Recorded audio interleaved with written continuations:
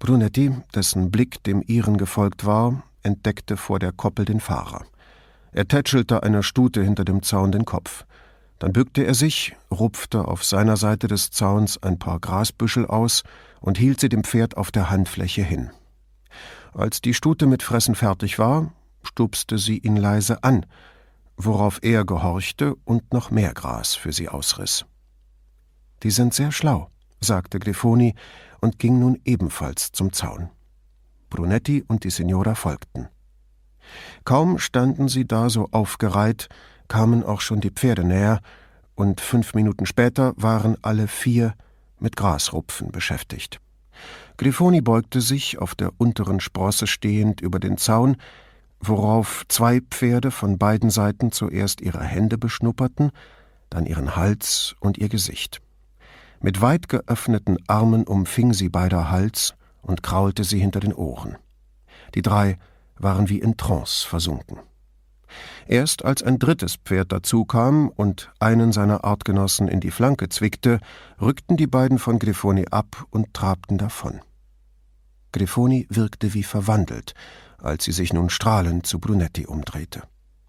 Hinter ihnen sagte Signora degli Specchi: »Kommen Sie doch herein und lassen Sie uns etwas trinken.« Grifoni tat, wie ihr geheißen, Brunetti folgte ihr. Der Fahrer bückte sich nach dem nächsten Grasbüschel. Enrichetta degli Specchi schritt ihnen voran durch Zimmer, deren Möbel allesamt aussahen, als dienten sie seit jeher Hektor und seinen Vorgängern als Ruheplatz. 2 Stühle in der Küche waren mit Sätteln belegt, im Kamin kämpfte ein großes Feuer gegen die Kälte, die von dem Steinfußboden aufstieg. Und tatsächlich war es hier wärmer als draußen, wenn auch nicht viel. Brunetti und Grifoni sagten ja zu einem Espresso. Zu ihrer Überraschung machte sich ihre Gastgeberin an einer kleinen Gaggia-Maschine zu schaffen. Routiniert hatte sie bald 3 Tassen fertig und stellte sie auf den Tisch, an dem die beiden Platz genommen hatten. Während sie Zucker hineintaten, fragte Brunetti: »Wenn Sie nichts über Manuela wissen, warum haben Sie dann gesagt, dass wir kommen sollen?« Den Blick auf ihren Löffel gesenkt, sagte die Frau: »Ich dachte, Sie würden sie vielleicht mitbringen.« »Sie?« fragte Brunetti. »Manuela«, erklärte Enrichetta degli Specchi, immer noch ohne ihn anzusehen. »Aber was hätte das für einen Sinn, wenn Sie sie nicht kennen und niemand mehr hier arbeitet, der sie gekannt hat?« fragte Brunetti. Er merkte schon, als er zum Sprechen ansetzte, wie gereizt er sich anhörte, mäßigte sich und schaffte es bis zum Ende des Satzes, diesen als eine schlichte Frage erscheinen zu lassen. Kling und Kling und Kling. Endlich legte Enrichetta degli Specchi den Löffel hin. Sie nahm einen Schluck, stellte die Tasse ab und rührte noch einmal ausgiebig um. Erst dann rückte sie mit der Sprache heraus. »Ihr Pferd ist noch hier.« Brunetti stellte seine Tasse ab und Grifoni fragte: »Wie alt ist es?« »21, eine Stute.« »Und du dachtest«, fing Grifoni an, wusste aber nicht weiter. »Ich dachte, vielleicht erinnert sie sich an Sie.« Brunetti kam nicht mehr mit. »Das Pferd erinnert sich an Sie?« »Nein. Mein Mann hat mir erzählt, was ihr zugestoßen ist. Im Wasser.« Brunetti verstand immer noch nicht. Er wartete. »Ich hatte gehofft, sie könnte sich an das Pferd erinnern.« »Mein Mann hat damals erzählt, Manuela habe einen Hirnschaden erlitten. Das hatte er von Leuten in Venedig gehört, aber wie schlimm es war, konnte er mir nicht sagen.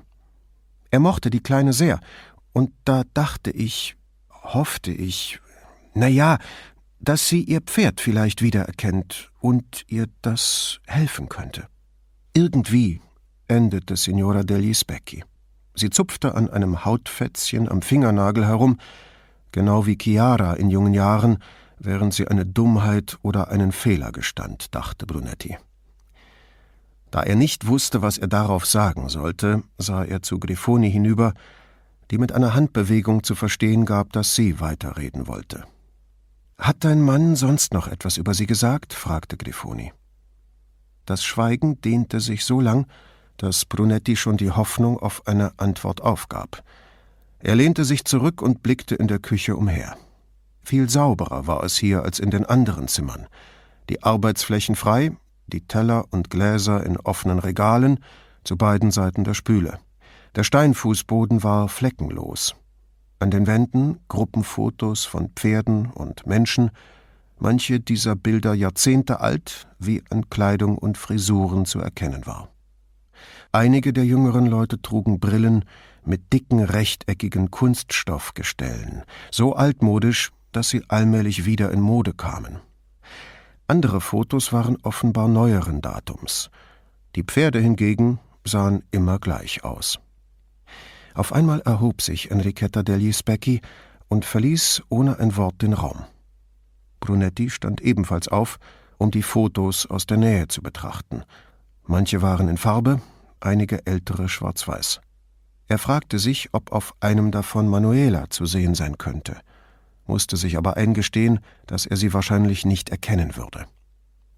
Dazu müsste er modische Details zeitlich schon sehr genau zuordnen können.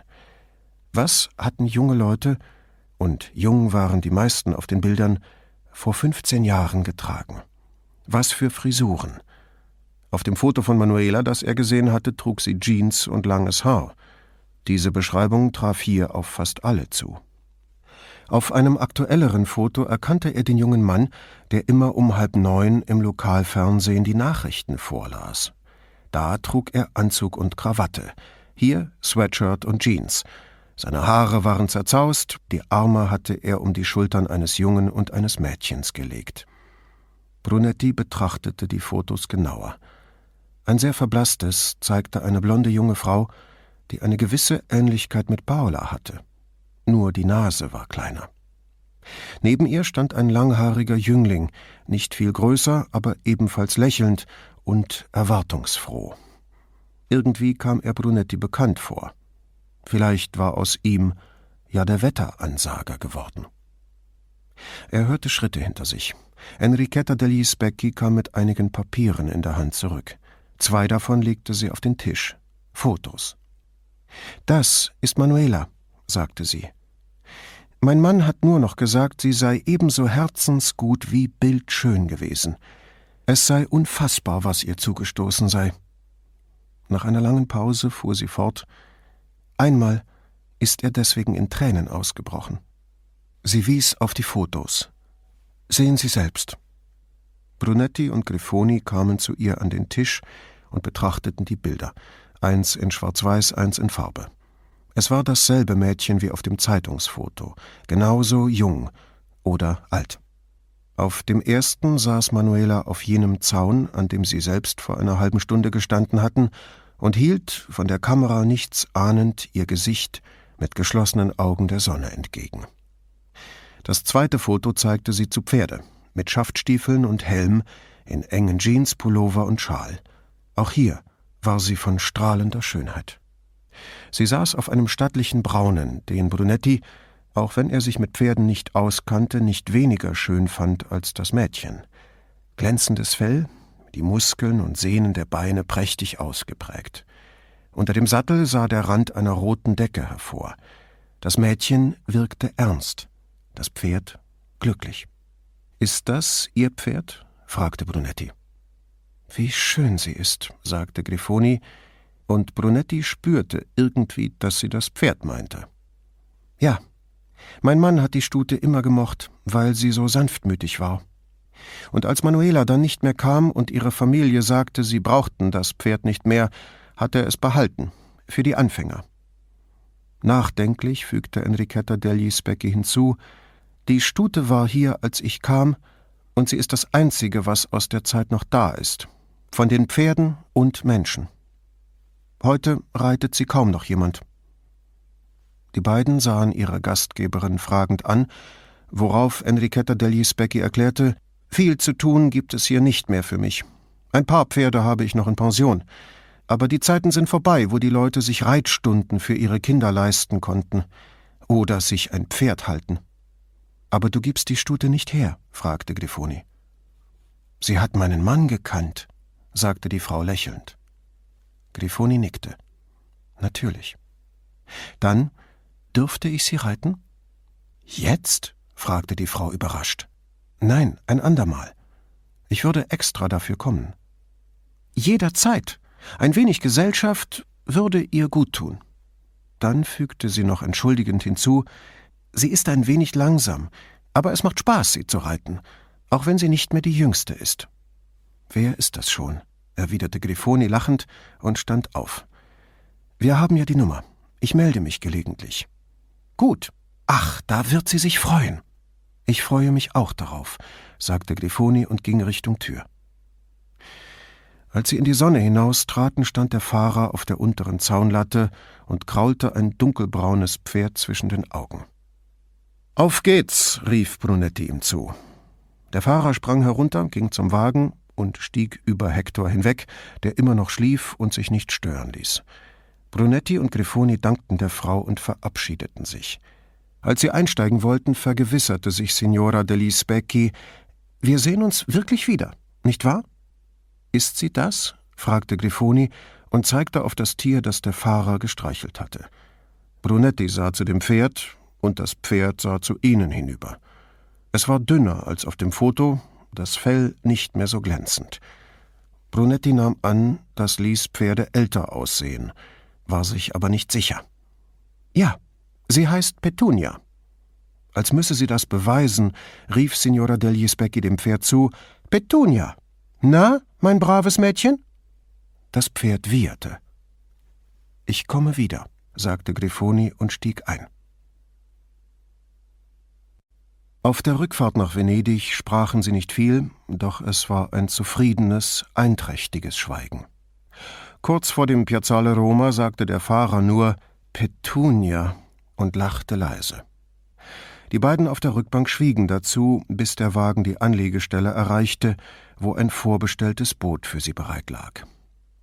Da das freie Landleben hiermit vorbei war und der Alltag wieder einkehrte, hielt der Fahrer Grifoni pflichtschuldig die Tür auf. Die Handbewegung, mit der er grüßte, hing irgendwo in der Luft zwischen Salutieren und einem kameradschaftlichen Winken. Grifoni ging hinter Brunetti die Stufen hinunter auf die Polizeibarkasse. Als sie in der Kabine saßen, fragte Brunetti, »Machen wir uns die Mühe und suchen nach den Leuten, die dort vor 15 Jahren gearbeitet haben?« Ihre Antwort kam prompt, von einem Lächeln begleitet.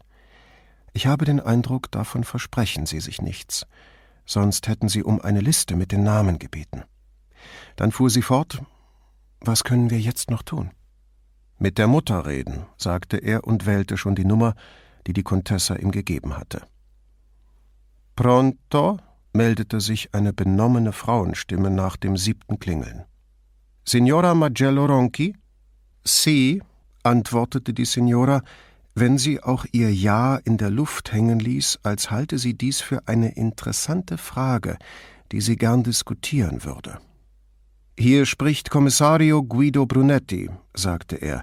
»Entschuldigen Sie, wenn dies ein bisschen überraschend für Sie kommen mag, aber ich habe eine richterliche Anweisung, mich noch einmal mit den Umständen des Unfalls Ihrer Tochter zu befassen, um etwaige Versäumnisse bei den ursprünglichen Ermittlungen auszuschließen.« Brunetti hoffte, er drückte sich nebulös genug aus, um überzeugend zu wirken. »Wäre es Ihnen in diesem Zusammenhang möglich, mit mir zu sprechen?« Wenn er als Kind kleine Steine in die damals noch nicht abgedeckten Brunnen der Stadt geworfen hatte, musste er oft ebenso lange auf ein Antwortgeräusch warten. Schließlich kam es. »Ah ja, der Unfall.« Und dann, nach einer erneuten Pause, »Wie war noch gleich Ihr Name?« »Brunetti.« »Richterliche Anweisung, sagen Sie?« »Ja, Signora.« »Dann sollte ich wohl mit Ihnen reden?« »Das wäre überaus freundlich.« Sie überlegte. »Gut, wenn es denn sein muss.« Da sie bereits in der Nähe waren, fragte Brunetti, »Wäre es Ihnen recht, wenn wir jetzt gleich bei Ihnen vorbeikämen? Meine Kollegin, Kommissario Claudia Grifoni, begleitet mich.« »Eine Frau?« fragte sie. »In der Tat.« »Bei der Polizei?« »In der Tat.« »Wie interessant«, sagte sie. »Wo sind Sie gleich nochmal?« Er sah aus dem Fenster der Barkasse. »Cadoro!« »Können Sie von dort denn zum Campo Santa Maria Mater Domini kommen?« fragte Manuelas Mutter. Brunetti verschlug es die Sprache. Er brachte nur ein knappes »Ja« heraus. »Dann kommen Sie. Mich besucht ja sonst keiner.« »Wir brauchen etwa eine Viertelstunde«, sagte Brunetti, obwohl sie schneller hätten dort sein können, aber er wollte die Frau nicht überfordern. »Oh, schön. Dann erwarte ich Sie.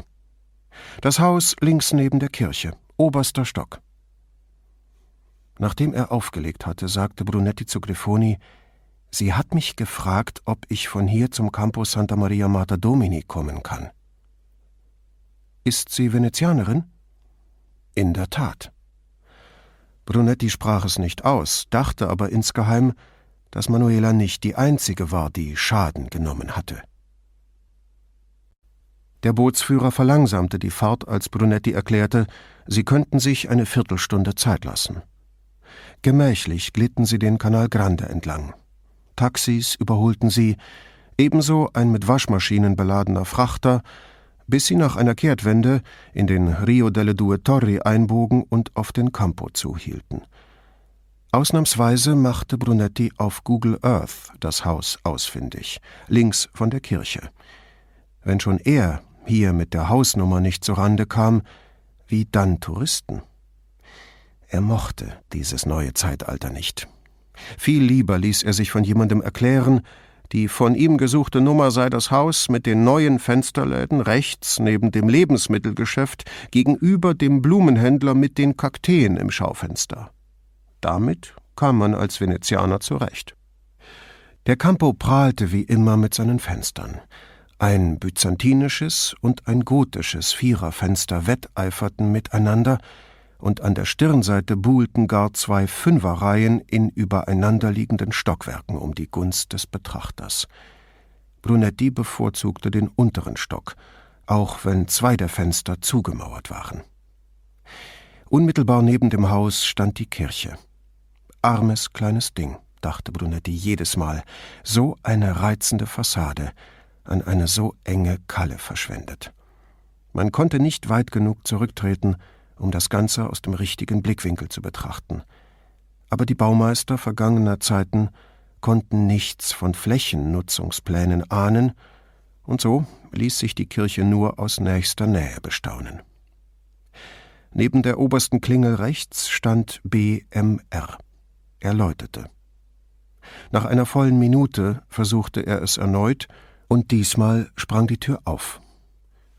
Das Treppenhaus war überraschend eindrucksvoll für ein Gebäude von so bescheidenem Äußeren. Niedrige Marmorstufen, in Jahrhunderten ebenso ausgetreten von hinauf- und hinablaufenden Füßen, wie das Marmorgeländer speckig geworden war von all den Händen, die daran Halt gesucht hatten. Die unverputzten Backsteinwände waren vollkommen schmucklos.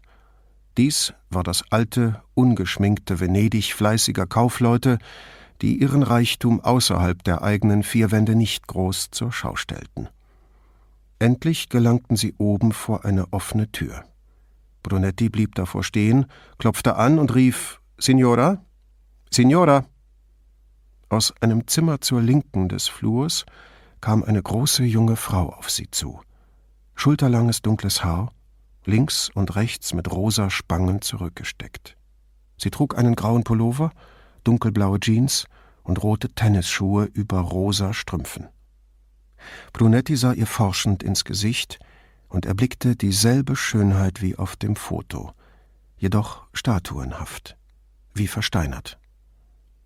Manuela, denn dies musste Manuela sein, machte einen vollkommen verwirrten Eindruck, auch wenn Brunetti nicht wusste, woraus er das entnahm. »Sind Sie die Polizisten?« fragte sie zögernd und verzog den Mund zu einer Art Lächeln. »Ja, das sind wir«, sagte Brunetti so herzlich, wie er nur konnte. »Aber ihr habt keine Uniform. Und sie ist kein Mann«, sagte Manuela und zeigte aufgeregt auf Grifoni.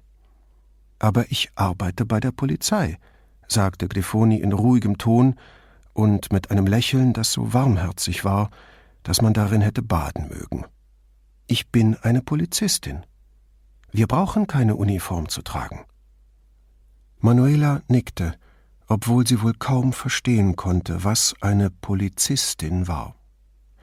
Sie zeigte auf Brunetti, sprach aber zu Grifoni. »Er trägt auch keine Uniform.« »Er braucht auch keine zu tragen«, sagte Grifoni bedächtig.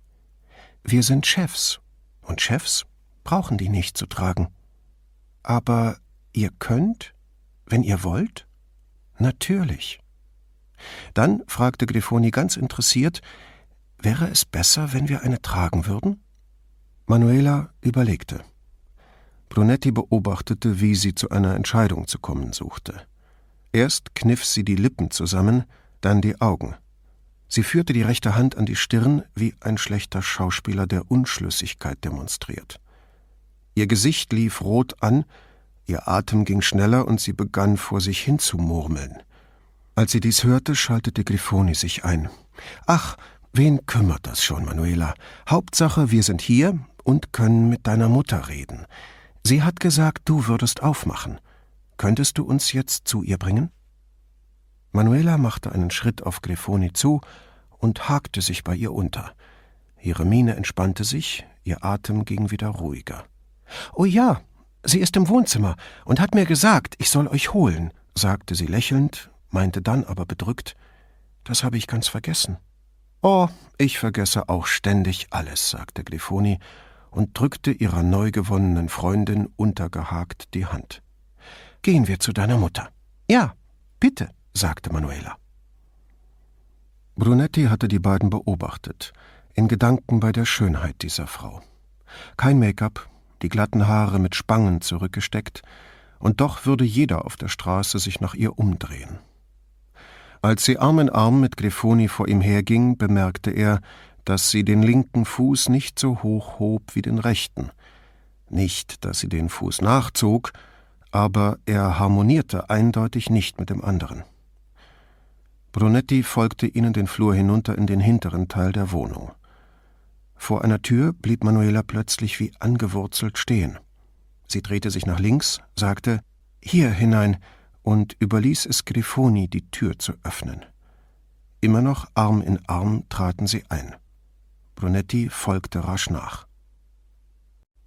Eine Frau, etwas größer als ihre Tochter, stand am Fenster und schaute hinaus. Ihre Haltung so einstudiert, dass Brunetti sich bei dem Anblick das Lachen verkneifen musste. »Signora Magello Ronchi?« fragte er höflich, als wüsste er nicht, wer sie sei. Die Signora wandte sich langsam zu ihnen um, sagte aber nichts. Brunetti nutzte die Kunstpause, um ihr Gesicht zu studieren. Die Augen hatte sie ihrer Tochter vererbt, hellblau und mandelförmig. Menschliches Zutun hatte Barbaras Nase verschlankt. Die ihrer Tochter hingegen war von Natur aus oder dank der Gene ihres Vaters schmal.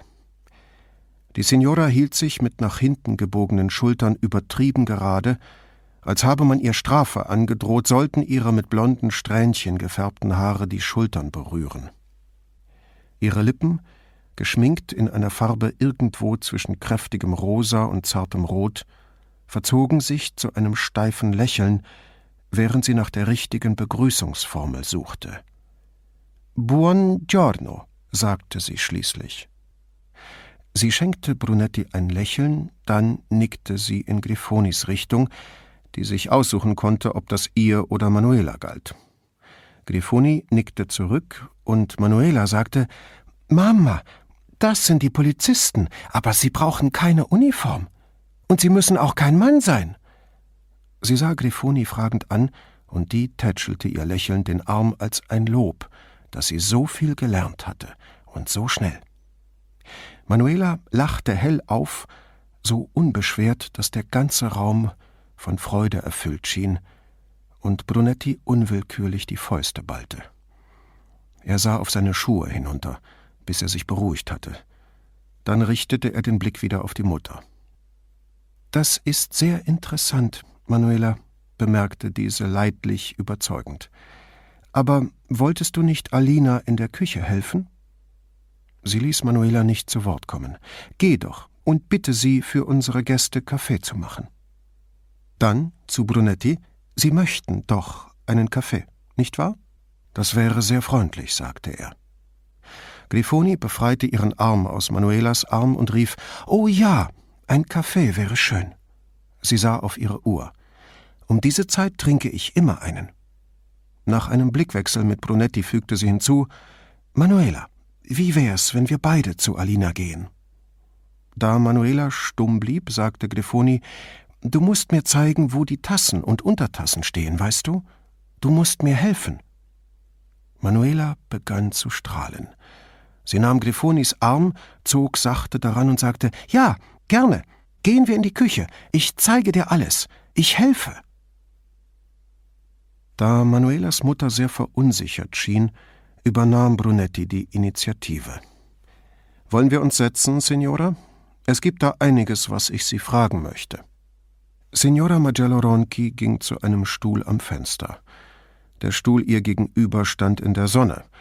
Brunetti zog ihn etwas beiseite, um nicht direkt im Licht zu sitzen, und sagte: »Danke, dass Sie uns empfangen haben, Signora.« Aus der Nähe fiel ihm auf, dass sie hautfarbenes Make-up aufgetragen, jedoch unterm Kinn nicht sauber verstrichen hatte.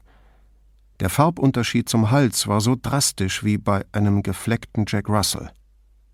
»Ich verstehe nicht, was da vor sich geht«, sagte sie. »Ein Richter hat eine nochmalige Untersuchung des Unfalls ihrer Tochter angeordnet«, erklärte Brunetti, sein eigenes Interesse an der Sache verschweigend. Sie sollte ihn für einen Polizisten halten, der lediglich eine Formalität erledigt.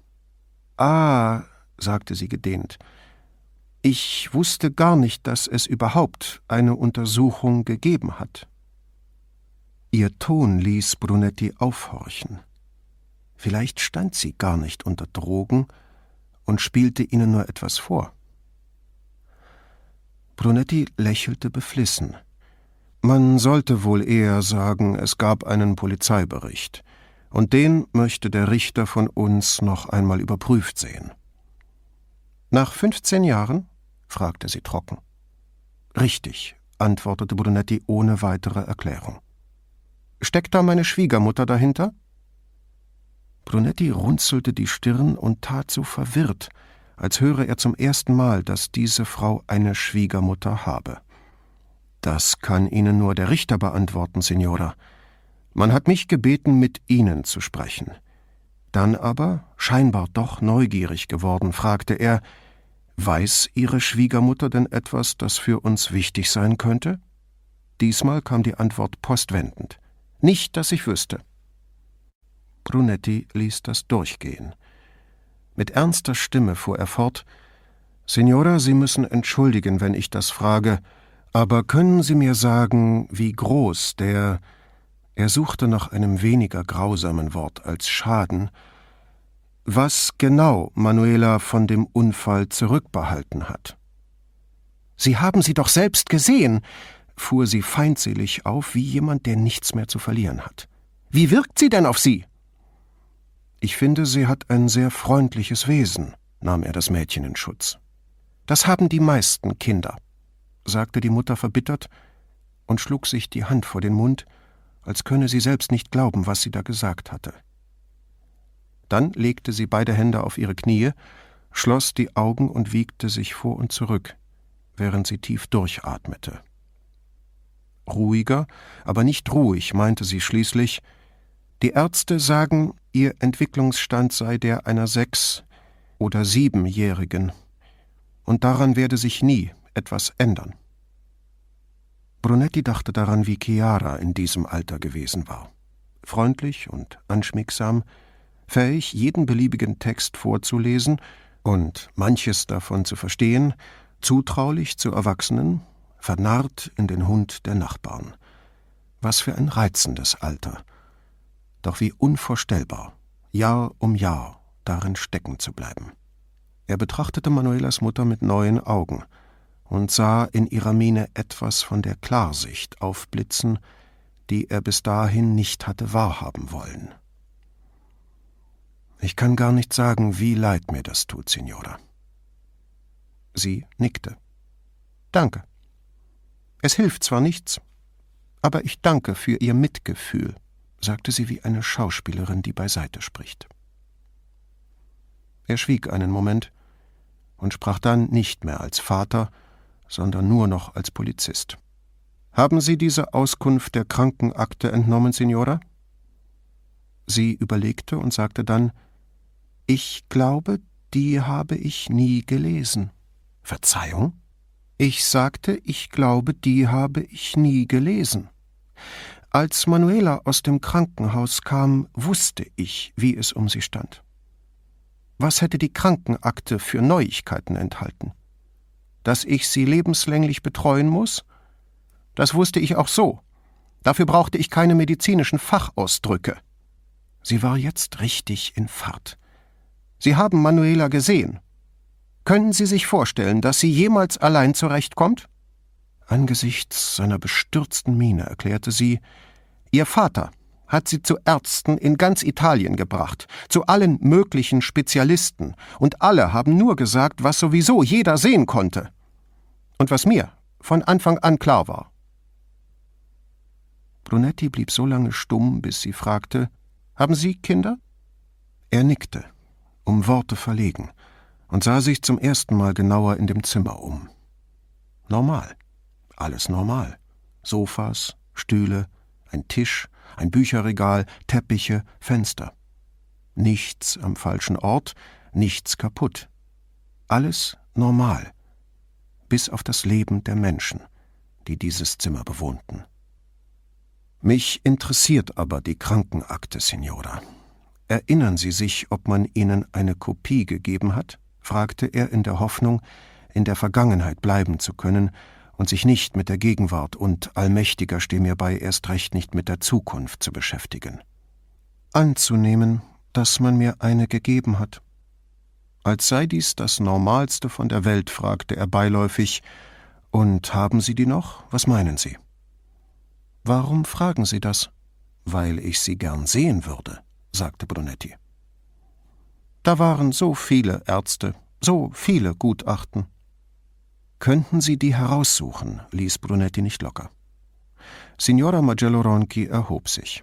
»Ich geh gleich mal nachsehen«, erklärte sie plötzlich bereitwillig und verließ den Raum.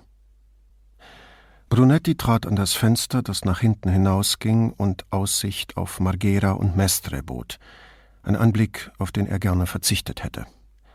Die Lagune war von hier oben nicht zu sehen, nur die Fabrikschornsteine von Marghera, die ihr Lebenswerk vollbrachten und ihn töteten. Seit einigen Jahren dachte Brunetti dies von fast allen Industriezweigen. Ihnen ging es nicht darum, Erdöl zu raffinieren, Chemikalien, Gipskarton oder Schmuck herzustellen oder, was die Fabriken im Landesinneren betraf, jedes erdenkliche Produkt. Nein, der Großindustrie ging es einzig und allein darum, Guido Brunetti und seine Familie ums Leben zu bringen. Die Umweltsorgen seiner Kinder hatten ihn zum Lesen veranlasst, und einmal aufmerksam geworden, hatte er die Lektüre ausgedehnt und aus all den Informationen diesen Schluss gezogen, den er seinen Kindern bisher vorenthalten hatte.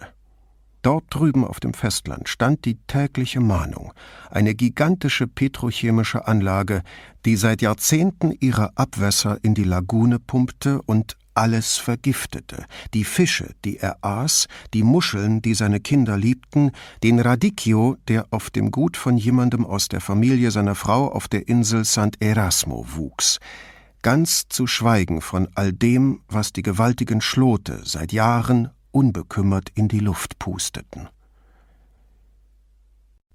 Ein Geräusch an der Tür riss Brunetti aus seinen Grübeleien.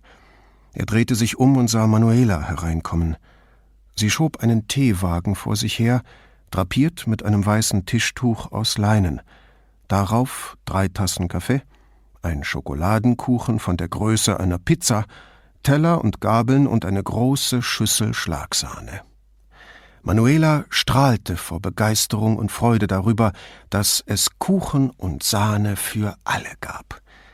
Hinter ihr kamen Grifoni und, mit einem großen Umschlag in der Hand, Manuelas Mutter. Manuela schob den Teewagen zum Sofa und rief ihrer Mutter zu: »Alina hat Schokokuchen gemacht, Mama. Alina hat Kuchen gemacht.« »Oh, wunderbar, Tesoro. Das ist ja dein Lieblingskuchen.« »Meiner auch«, stimmte Grifoni ein. Brunetti brachte nur ein Lächeln zustande, doch Manuela, die ihn fragend ansah, schien mit seiner Reaktion zufrieden. Sie winkte alle zu Tisch und schon schickte man sich an, Platz zu nehmen. Brunetti rückte Manuelas Mutter und Grifoni höflich die Stühle zurecht. Manuela nahm das Kuchenmesser und sah ihre Mutter zögernd an. Die nickte. Vorsichtig, die rechte Hand mit der linken stützend, setzte Manuela die Spitze des Messers in die Mitte des Kuchens und schnitt ihn an. Teilte dann wieder von der Mitte aus ein riesiges Stück ab, mindestens doppelt so groß wie ein normales. »Ah, gut. Darf ich das haben?« fragte Brunetti, der wusste, dass Grifoni nicht gern Süßes aß. Manuela wollte zu ihrer Mutter hinübersehen, doch dann hielt sie es nicht mehr aus. »Oh ja, bitte«, sagte sie und hob das Kuchenstück an, musste es aber auf dem Weg zu Brunettis Teller mit der linken Hand abstützen. Er dankte ihr überschwänglich und nahm sich eine große Portion Sahne. Dann verteilte er die Kaffeetassen, je eine für Grifoni und Manuelas Mutter, und stellte ein Glas Coca-Cola, das für Manuela gedacht sein musste, vor ihren Stuhl. Noch dreimal verfolgten besorgte Blicke, wie Manuela 3 weitere Stück Kuchen abschnitt, aber es gelang ihr fast ohne zu kleckern. Ihre Mutter bekam ein kleines Stück, Grifoni ein so großes wie Brunetti. Manuela legte das Messer hin und reichte es ihr lächelnd. Schließlich hiefte sie noch ein normal großes Stück auf ihren eigenen Teller und nahm Platz. Ihre Mutter nahm ein klein wenig Sahne und reichte die Schüssel Grifoni, die sich umstandslos 3 große Löffel auf ihren Kuchen häufte. Brunetti wusste, sie hätte lieber darauf verzichtet. Er wusste aber auch, dass sie alles aufessen und womöglich gar um ein zweites Stück bitten würde. Er hatte schon mehrmals erlebt, wie sie Torte oder Kuchen gegessen hatte, um Zeugen zu beruhigen oder das Vertrauen von Leuten zu gewinnen, die ihr besser nicht getraut hätten. Hier jedoch hatte dies nichts mit ihrem Beruf zu tun. Essen ist Liebe, davon war er überzeugt. Und Manuela brauchte Liebe. Grifoni fragte Manuela, ob sie Sahne wolle, und tat, als Manuela nickte, einen großen Löffel voll auf ihren Kuchen. »Buon appetito«, sagte Manuelas Mutter, und alle nahmen ihre Gabel zur Hand. »Ah«, dachte Brunetti, während er Sahne auf den zweiten Bissen häufte, »wer sagt, dass gute Taten nicht belohnt werden?« Das Niveau der Unterhaltung stellte sich automatisch auf Manuela ein. Wie gut der Kuchen war, insbesondere Alinas Apfelkuchen, und dass Manuela immer beim Apfelschälen half, warum Sahne so gut zu Schokoladenkuchen schmeckt und wo Sahne herkommt und ob man eine Kuh reiten kann.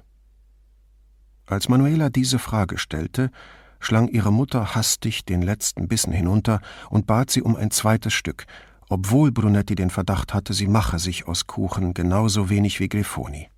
»Noch ein Stück?« fragte Manuela an Grifoni gewandt, aber die legte beide Hände auf ihren Bauch und stöhnte, »Wenn ich noch mehr esse, platze ich so laut, dass man es in der ganzen Stadt hören kann.« Manuela bekam sich vor Lachen kaum noch ein, und das Thema Reiten war vergessen. Nachdem sie weiteren Kuchen oder Kaffee mehrmals abgelehnt hatten, standen Brunetti und Grifoni auf und sagten, sie müssten wieder an die Arbeit.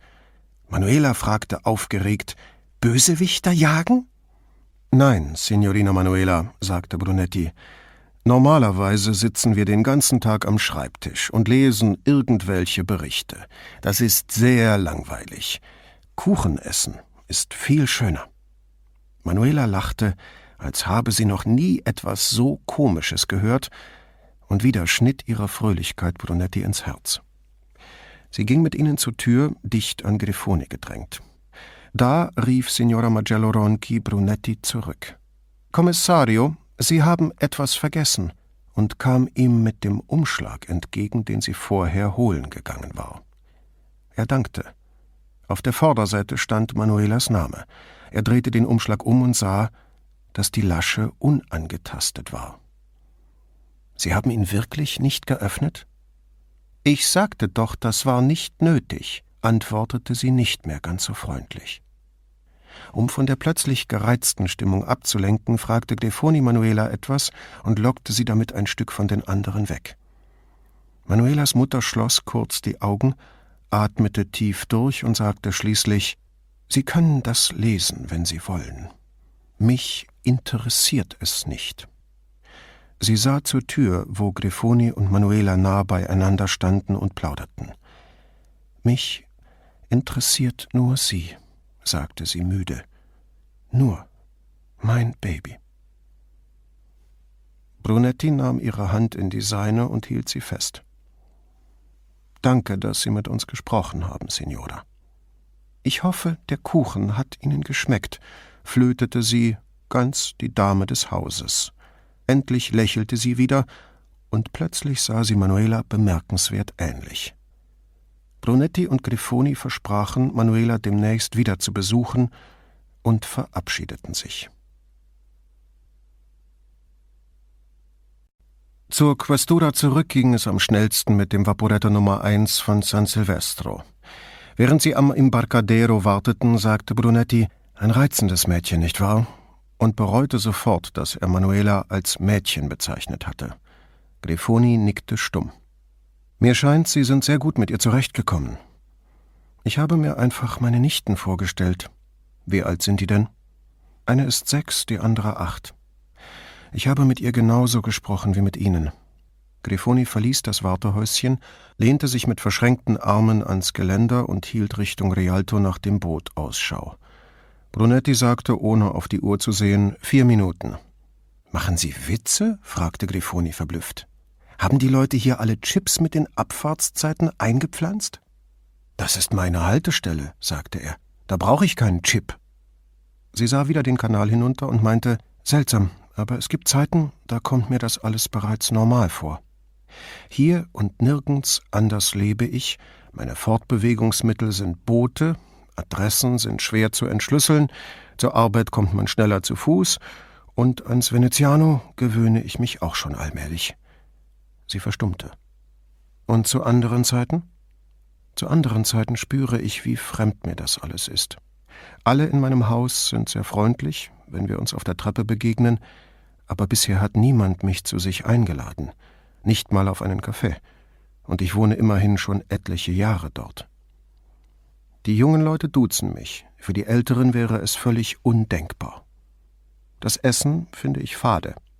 Ich habe noch keine einzige Pizza hinuntergebracht, die ich hier probiert habe. Und ich weiß, in etwa 2 Monaten wird die Sonne verschwinden, und dann sehen wir sie erst im März wieder. Ausgenommen ein paar Tage im Januar, meist gegen Ende der ersten Woche.« Brunetti lachte frei heraus, was sie vermutlich bezweckt hatte. »Und in Ihrer Heimat würden Sie im Pullover herumlaufen und zu jeder Mahlzeit Pizza essen?« »Nein, nicht doch. Wahrscheinlich hätte ich alle Hände voll damit zu tun, mir die Richter und Kollegen vom Hals zu halten, die für die Mafia arbeiten. Und ich könnte nicht auf meine Pistole verzichten. Hier«, sagte sie und schob ihre Jacke beiseite, um zu zeigen, dass sie keine dabei hatte, »vergesse ich meine Waffe ständig.« Brunetti, dem es genauso ging, schwieg dazu. »Was ist in dem Umschlag?« fragte sie. »Den hat das Krankenhaus ihrer Mutter mitgegeben, als sie Manuela nach Hause geholt hat.« Er zeigte ihr die unangetastete Lasche. »Und sie hat nicht die Kraft gehabt, ihn zu öffnen«, meinte Grifoni verständnisvoll. »Wie schrecklich das alles für sie sein muss.« Grifoni wandte sich ab und sah zu den Gebäuden auf der anderen Seite des Kanals hinüber, aber die boten wenig Trost. »Was genau meinen Sie damit?« fragte Brunetti neugierig, nachdem Grifoni doch die meiste Zeit mit der Tochter verbracht hatte. »Weil sie weiß, was los ist, und die Tochter nicht.« Brunetti ging wieder in den Unterstand hinein, sie folgte ihm. »Sie haben es kommen hören, stimmt's?« fragte Grifoni nur, als sie das Boot eintreffen sah. Das Vaporetto legte an, sie stiegen ein und begaben sich nach hinten in die Kabine, wo etliche Plätze frei waren. »Vermutlich. Ich höre die Boote, seit ich denken kann. Vielleicht spürt mein Körper die Vibrationen, bevor ich sie höre. Noch nie darüber nachgedacht. Er machte einen Schritt zur Seite und ließ sie auf den Fensterplatz. Als er dann etwas sagen wollte, sah er nur ihren Hinterkopf. Sie klebte am Fenster wie eine Touristin, die diese Palazzi zum ersten Mal sah. Er steckte einen Finger in die Lasche, schlitzte sie auf und zog eine dunkelblaue Aktenmappe heraus. Grifoni, die das Rascheln gehört hatte, drehte sich um und sah ihm beim Lesen zu. Sie ließ ihm Zeit. Als er die Seite umdrehte, fragte sie: »Und?« Eine allgemeine Beschreibung ihres Zustands, als sie in die Notaufnahme gebracht wurde. Sie war bewusstlos, atmete aber. Auf dem Röntgenbild war Wasser in der Lunge zu erkennen und sie hatte eine Platzwunde an der Schläfe. Brunetti hatte die Papiere beim Lesen immer weiter von sich weggehalten. Nun aber fischte er doch die Lesebrille aus der Innentasche seines Jacketts. Er überflog das zweite Blatt. Neben der Kopfwunde, über die Ursache wird hier nicht spekuliert, hatte sie außerdem noch Hämatome an den Armen und am Hals. Er blätterte zur ersten Seite zurück. Auch diese waren bei ihrer Einlieferung bemerkt worden. Hauptsorge war aber offenbar das Wasser in ihrer Lunge. Er las weiter, sein Blick huschte über die Zeilen auf der Suche nach der Stelle, wo die Ärzte das Ausmaß der Verletzungen begreifen würden. Plötzlich hielt er inne, sah auf und starrte vor sich hin, blind für die Leute, die vor ihnen saßen, blind für die Pracht auf beiden Seiten des Kanals. »Was ist denn?« fragte Grifoni. Er zeigte nur stumm auf den dritten Absatz und reichte ihr die Mappe. »Der zweite Tag. Hier.« Grifoni las und starrte dann ebenso wie Brunetti ins Leere. Blutflecken auf dem Bettlaken der Patientin machten eine gynäkologische Untersuchung erforderlich, die an Ort und Stelle an der noch bewusstlosen Patientin durchgeführt wurde. Indizien lassen auf kürzlich erfolgten Geschlechtsverkehr gewaltsamer Natur, höchstwahrscheinlich Vergewaltigung, schließen. Grifoni las den Bericht zu Ende. »Sie war eine Woche lang bewusstlos«, sagte sie, und als sie glücklich wieder aufwachte, konnte sie sich an nichts erinnern. Nichts von dem, was vor ihrem Sturz ins Wasser passiert war. Sie gab ihm die Papiere zurück. »Lesen Sie den Rest.« Kaum war er damit fertig, hielt das Boot bei San Zaccaria. Er folgte Grifoni hinaus. Sie gingen beide auf Autopilot an der Riva entlang Richtung Questura. Einmal blieb Brunetti stehen und las eine Stelle nach, um sich zu vergewissern. Nachdem sie aufgewacht war, hat man endlich bemerkt, dass etwas nicht mit ihr stimmt, sagte er und las vor: Patientin hat keine Erinnerung an den Unfall und große Schwierigkeiten, die vorausgegangenen Ereignisse zu schildern. Ihre Sprache ist kindlich und sie scheint ihren Zustand nicht zu begreifen. Die Ärzte hätten nach und nach neue Hinweise darauf gefunden, dass mit dem Mädchen weitaus mehr nicht stimmte, als man zunächst angenommen hatte, und schließlich hatte zweifelsfrei festgestanden, eine junge Frau war ins Wasser gestürzt und kam als Kind wieder heraus. »Sie haben sie nicht einmal gründlich untersucht, als sie eingeliefert wurde«, sagte er und schloss die Augen. »Eine Kopfwunde, Hämatome am Körper, aus dem Wasser gezogen, und die haben sie nicht vollständig untersucht.« »Und obendrein«, sagte Grifoni, die sich nur mühsam beherrschen konnte, »haben sie offenbar einfach abgewartet, bis sie zu sich kommt und weder der Mutter noch der Polizei etwas gesagt.« Brunetti fürchtete, Grifoni könnte sich in ihren Zorn hineinsteigern, doch sie beließ es dabei. Während die beiden auf die Questura zugingen, fragte Brunetti sich, ob die Mutter überhaupt Bescheid wusste. Sie hätte unterrichtet werden müssen, schließlich war das Mädchen minderjährig. Womöglich aber hatten die Ärzte sich eingebildet, sie hätten mit der Übergabe der Krankenakte ihrer Pflicht Genüge getan. Grifoni folgte Brunetti nach oben in sein Büro und nahm ihm gegenüber Platz. Das durch die Fenster einströmende Sonnenlicht ließ ihr Haar golden glänzen. »Was jetzt?« fragte sie. »Ich werde mit dem Mann reden, der sie aus dem Wasser gezogen hat«, sagte Brunetti. »Morgen Mittag. Ich musste ihn zum Essen einladen, um ihn zu einem Treffen zu bewegen.« »Meinen Sie, er weiß etwas?« Brunetti hob zweifelnd die Hand. »Er ist Alkoholiker, so heißt es. Als ich mit ihm telefonierte, war nicht zu überhören, dass er dabei trank.« »Auf Trinker ist kein Verlass«, sagte Grifoni. Wenn der Alkohol seinem Gehirn in den letzten 15 Jahren weiter zugesetzt hat, wird er sich kaum an viel erinnern. Wozu dann die Mühe? Wir haben nichts anderes, sagte Brunetti. Nach einer Weile bemerkte er, die Krankenakte lässt die Sache in einem ganz anderen Licht erscheinen, oder? Möglich, stimmte Grifoni zu. Sie starrte aus dem Fenster, unten tuckerte ein Boot vorbei. Ja, durchaus. Und damit war ihr Sturz eher unfreiwillig? Der Schluss liegt nahe, sagte Brunetti. Ihre Großmutter hat erzählt, Manuela sei in den Monaten davor auffällig verschlossen gewesen. Wie können Sie das wissen? Von Manuelas Mutter. Grifoni nickte. Richtig, die musste es ja wohl mitbekommen. Grifoni schlug die Beine übereinander, lehnte sich mit verschränkten Armen zurück und sah aus dem Fenster. Ehrlich gesagt, wenn ich darüber nachdenke, könnte ich heulen. Sie presste beide Hände gegen die Wangen und schob die Haut zurück. Manuela könnte meine kleine Schwester sein, sagte sie kopfschüttelnd. Und noch nicht einmal deshalb. Sie ist eine junge Frau, die ihre Zukunft verloren hat. Womöglich wird sie noch ein halbes Jahrhundert in diesem Zustand verharren. Mein Gott, wenn man sich das vorstellt, sagte sie, und ihre Stimme wurde dabei immer wackeliger und leiser. Ich finde, wir sollten nach Hause gehen, war alles, was Brunetti hervorzubringen vermochte. Und das taten sie dann auch. Am nächsten Morgen schmerzte sein Körper Brunetti nicht mehr, dafür bereitete ihm die Lage Kopfschmerzen. Nicht nur, dass er selbst seit einer guten Woche auf der Stelle trat, er hatte auch noch etliche andere in diese Sache hineingezogen. Seine Kollegin Grifoni, einen Richter, seinen Vorgesetzten Vicequestore Pata und dessen Sekretärin Signorina Elettra. Abgesehen von nicht mehr überprüfbaren Indizien für eine vor 15 Jahren geschehene Vergewaltigung, die für immer aus dem Gedächtnis des Opfers gelöscht war, hatten die Anstrengungen von 5 Profis nichts zutage gefördert. Er lag im Bett und starrte an die Decke. Dann drehte er sich auf die Seite und sah über die im Herbstregen glänzenden Dächer der Stadt. Ein Blick auf die Uhr, kurz vor 9. Paula hatte ihn schlafen lassen. Er drehte sich auf die Seite, nahm sich vor, seinen Tag zu planen und schlief wieder ein. Eine halbe Stunde später wachte er auf, als Paula seinen Namen rief und eine Tasse Kaffee neben ihn stellte.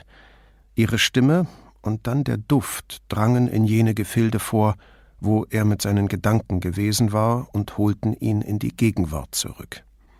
Er drehte sich auf den Rücken, rutschte am Kissen hoch und rieb sich die Augen. »Hier«, sagte Paula und reichte ihm die Tasse. »Zucker ist schon drin.« Sie setzte sich neben ihn aufs Bett und sah zu, wie er den ersten Schluck Kaffee nahm, die Augen schloss und den Kopf aufs Kissen zurücksinken ließ. »Der Patient wird überleben«, sagte er, trank die Tasse leer und stellte sie auf den Nachttisch. »Musst du nicht zur Uni?« »Erst um 10. »Ich tue heute vor 12 gar nichts«, prahlte er. »Wie das?« »Weil ich keine Lust habe.« Selten so eine überzeugende Begründung gehört, sagte sie. »Wann habe ich das letzte Mal auch nur einen halben Tag geschwänzt?« fragte er. »Wie oft habe ich mich in all diesen Jahren krank gemeldet? Einmal warst du fast eine Woche im Krankenhaus. Das ist Jahre her.« »Stimmt.« »Heute bringe ich es einfach nicht über mich«, sagte er. Am Abend zuvor hatte er ihr von der Krankenakte erzählt.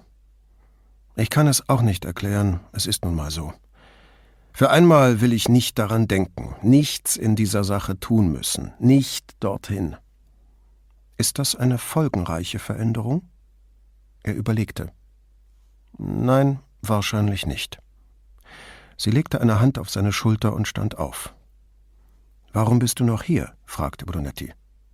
»Um dir Kaffee zu bringen.« »Pass nur auf, dass deine feministischen Freundinnen das nicht erfahren«, sagte er. »Liebe triumphiert über Prinzipien«, sagte sie und ging. Brunetti beschäftigte sich noch eine Stunde mit Apollonius. Wie oft das auch in diesen Geschichten galt: Liebe triumphiert über Prinzipien. Paula warf das einfach so hin. Dachte sie sich so etwas auf dem Vaporetto aus? oder kamen ihr diese Einsichten blitzartig? Er legte das Buch beiseite, duschte, zog sich an und verließ das Haus. Während er wohlig im Bett gelegen hatte, war die Sonne hervorgekommen und gleich an die Arbeit gegangen. Das Pflaster war trocken und es war so warm, dass Pullover und Jackett vollkommen ausreichten. Er machte sich zu Fuß auf den Weg. Das ging schneller als mit dem Vaporetto, das den weiten Bogen Richtung Riva di Biasio nehmen musste. Außerdem verlockte die klare Luft zum Gehen. In einer normalen Stadt hätte Brunetti sich in gerader Linie nach Nordwesten aufgemacht. Venedig jedoch zwang ihn zum ständigen Hakenschlagen, links herum, rechts herum, über Brücken. Seine Füße fanden den Weg ganz von allein. Binnen 15 Minuten erreichte er den Rio Marin und ein paar Häuser vor dem Gaswerk entdeckte er eine Bar. Er blieb davor stehen und spähte hinein, auf der Suche nach einem Mann, von dem er nicht wusste, wie er aussah. An einem der Tische saßen 2 Frauen beim Kaffee. An einem anderen 3 Touristen, 2 Mädchen und ein Junge, die sich mit Biergläsern in der Hand über einen Stadtplan beugten. Brunetti ging hinein. Der Barmann grüßte mit einem Nicken. Da Brunetti an diesem Morgen noch nichts gegessen hatte, war ihm nicht nach Wein oder einem Spritz zumute. Kaffee wollte er so kurz vor dem Mittag auch nicht. Er bestellte ein Glas Mineralwasser und sagte: »Ich bin hier mit Pietro Cavanis verabredet, aber der ist wohl noch nicht da.« »Nein«, sagte der Mann und stellte ihm das Wasser hin. »Den habe ich schon seit Tagen nicht gesehen. Vielleicht war er morgens hier, wenn mein Sohn arbeitet, aber Pietro ist nicht gerade ein Frühaufsteher.« »Ich weiß«, sagte Brunetti, freundlich lächelnd. »Das hat er mir erzählt.« Er trank ein wenig Wasser und stellte das Glas wieder hin.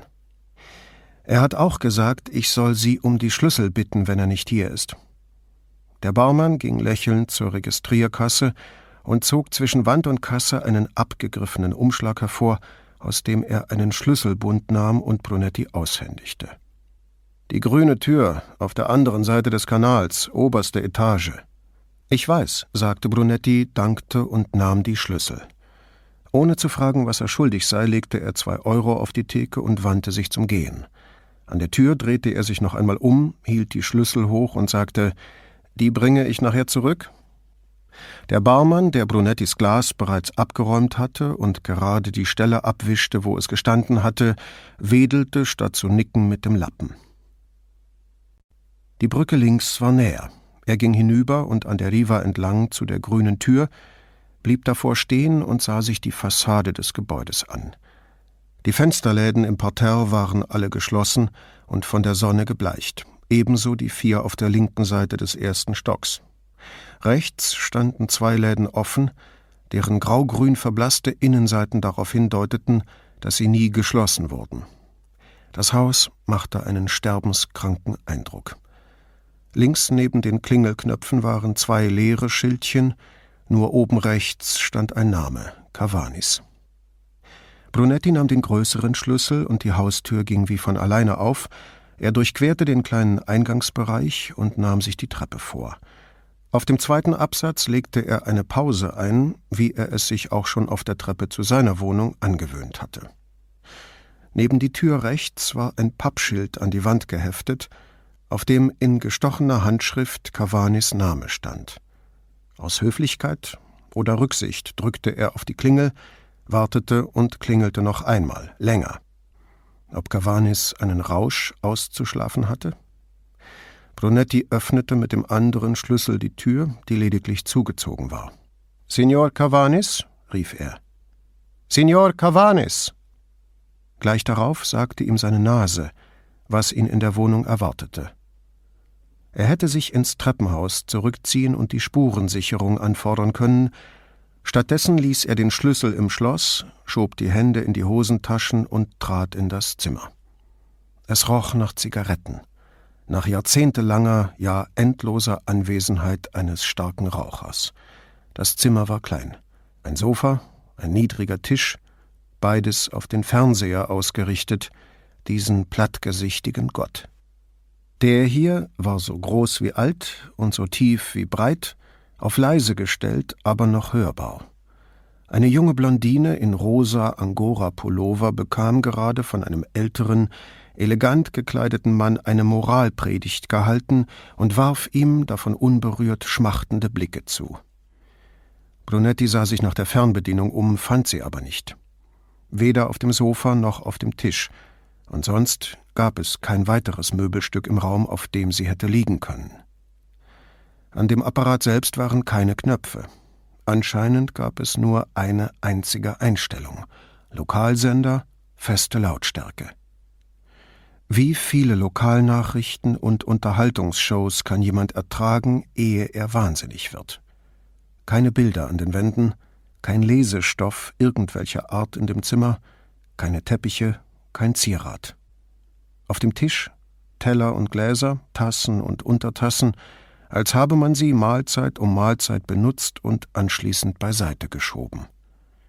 Auf dem Teller in der Blickachse zwischen Bildschirm und Sofa lagen ein vertrocknetes Stück Käse und eine verschrumpelte Scheibe Schinken, daneben etwas abgeschnittenes Weißbrot und ein halbvolles Glas Rotwein, der in dem überheizten Raum vor sich hin verdunstete, wie an dem rötlichen Ring oberhalb der Flüssigkeit zu erkennen war. Brunetti wandte sich nach rechts in die kleine Küche. Auf dem Tisch stand eine fast leere 2-Liter-Flasche Rotwein. Er ersparte sich einen Blick in die Schränke und ging zu der Tür, wo er den Fuß gesehen hatte. Der Fuß war groß, lag auf dem Boden und steckte in einem Herrenschuh, über dem eine graue Socke zu sehen war, die einmal weiß gewesen sein mochte. Brunetti spähte darüber hinweg in das Zimmer. Der grauhaarige Mann lag auf der linken Seite, den Kopf auf den angewinkelten Arm gebettet, als ob er ein Nickerchen machte, ein Bein ausgestreckt, das andere leicht angezogen darunter. Aber von Schlaf konnte keine Rede sein. Dagegen sprach der Griff eines Küchenmessers, der aus seinem Hals ragte, und die angetrocknete Blutlache um seinen Kopf, und der Gestank. Nicht einmal die vom jahrelangen Rauchen gesättigte Luft, die in der Küche die weiße Kühlschranktür und alle Kacheln verfärbt hatte, vermochte den unverkennbaren Eisengeruch und den Verwesungsgestank zu übertünchen, der Brunetti allmählich in die Kleidung kroch. Er zog sich von der Leiche zurück und verließ die Wohnung. Auf dem Treppenabsatz wählte er Boccheses Nummer und sagte dem Leiter der Spurensicherung, worauf er sich gefasst machen solle, nannte ihm die Adresse und bat, so schnell wie möglich ein Team zu schicken und auch gleich einen Pathologen mitzubringen, falls einer frei sei. »Ich sollte das eigentlich nicht fragen«, sagte Bocchese. »Aber haben Sie irgendetwas angefasst?« »Nein«, antwortete Brunetti und legte auf. Während er oben vor der Wohnung wartete, versuchte er die Ereignisse in irgendeinen Zusammenhang zu bringen. Der Tote hatte Manuela das Leben gerettet, die Polizei hatte davon erfahren. Cavanis war Augenzeuge des Geschehens gewesen, hatte zuerst berichtet, dass jemand versucht habe, Manuela etwas zuleide zu tun, und dann stets beteuert, dass er sich nicht erinnern könne. Nichts wies auf einen Zusammenhang mit seiner Ermordung hin. Von Ursache und Wirkung war nichts zu erkennen. Es führte keine gerade Linie vom Rio San Boldo zum Rio Marin. Dass Cavanis einen Einbrecher überrascht haben könnte, war in Anbetracht der ärmlichen Wohnung auszuschließen. Und jemand, der Todfeinde hatte, würde seine Wohnungsschlüssel bestimmt nicht einem Barmann überlassen und ihm sagen, er könne sie jedem geben, der danach verlangt. Ein Opfer blinder Gewalt? In Venedig? Der Gedanke war so absurd, dass Brunetti ihn gar nicht erst weiterverfolgte. Brunetti ging nach unten, um in der Sonne auf das Boot zu warten. Das Team traf erst nach einer weiteren Viertelstunde ein, aber dann in voller Besetzung. Außer dem Bootsführer und Bocchese kamen 2 Fotografen und 2 Techniker. Das Boot glitt an die Kanalmauer, Brunetti fing das Tau, schlang es um den Poller und half dem ersten Aussteigenden hinauf. Da erschien Bocchese an Deck und bat den Bootsführer, 50 Meter weiter zu einer Wassertreppe zu fahren. Dort stieg er aus, ging Brunetti entgegen und überließ es dem Team, die Ausrüstung abzuladen. »Mord?« fragte Bocchese und erklärte, als Brunetti nickte, »Rizzardi ist unterwegs.« »Wo war er?« »Zu Hause. Er kommt Ihnen zuliebe, obwohl eigentlich dieser Idiot gerade Dienst hat«, sagt er. Brunetti enthielt sich jeden Kommentars über jenen Kollegen, zu dem alle in der Questura dieselbe Meinung hatten. Borghese ging zu den Technikern, die ihre Ausrüstung vom Boot herbeischleppten. Obwohl er einen Kopf kleiner und mindestens 20 Jahre älter war als die beiden, schienen sie nur auf Anweisungen von ihm zu warten und zeigten allein schon durch ihre Körpersprache, wie viel Respekt sie ihm entgegenbrachten. Nachdem alles abgeladen war, führte Brunetti das Team zu der grünen Tür und nach oben in die Wohnung. Die Unlust, die ihn am Morgen davon abgehalten hatte, in die Questura zu gehen, empfand er auch hier. Er wollte nicht am Schauplatz dieses Verbrechens sein. Er wollte nicht zusehen, wie die Kamera aufgebaut und der Tote und seine Umgebung aus allen Blickwinkeln fotografiert wurden. Es widerstrebte ihm zutiefst, über die angetrocknete Blutlache hinwegzusteigen. Er wollte weder das Messer sehen, noch das Blut, das am Körper des Toten entlang geflossen und in seine Kleidung eingesickert war.